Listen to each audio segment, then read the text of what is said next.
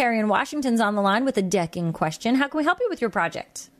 Yes, I have an 11 by 12 foot deck on the back of my home, and I'd like to put some kind of a roof over it. I don't want something to keep the light out, but I don't want it real bright.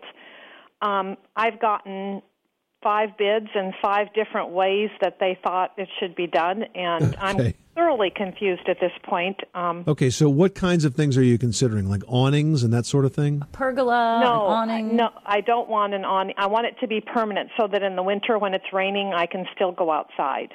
Okay, and what has been the cost range of these designs? I've had anything from $1,700 to $6,500. Okay. Well, the problem here is that you have no way of comparing apples to apples because what you have is apples to oranges. And the reason you have apples to oranges is because there's a critical missing component of this project. A design plan. And that's a design plan, exactly. So what I would recommend you do, since the appearance is very important to you, is this is the kind of small project that it would be worth hiring a designer or an architect to lay out for you. For the few $100s it will cost you, you'll be able to make sure that this is exactly what you want to achieve with this space, Terry.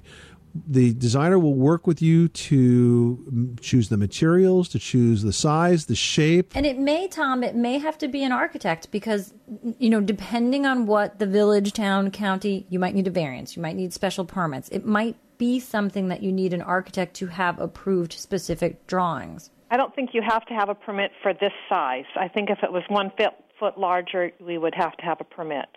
But let me give you one of the other key benefits of this, and that is that once you have the design done, then you can go back to those 5 contractors and say, this is what I want you to build. So you're not relying on them to design it. Right. You're saying, this is what is going to be designed. Now you can give me a price to build it if you want to build it.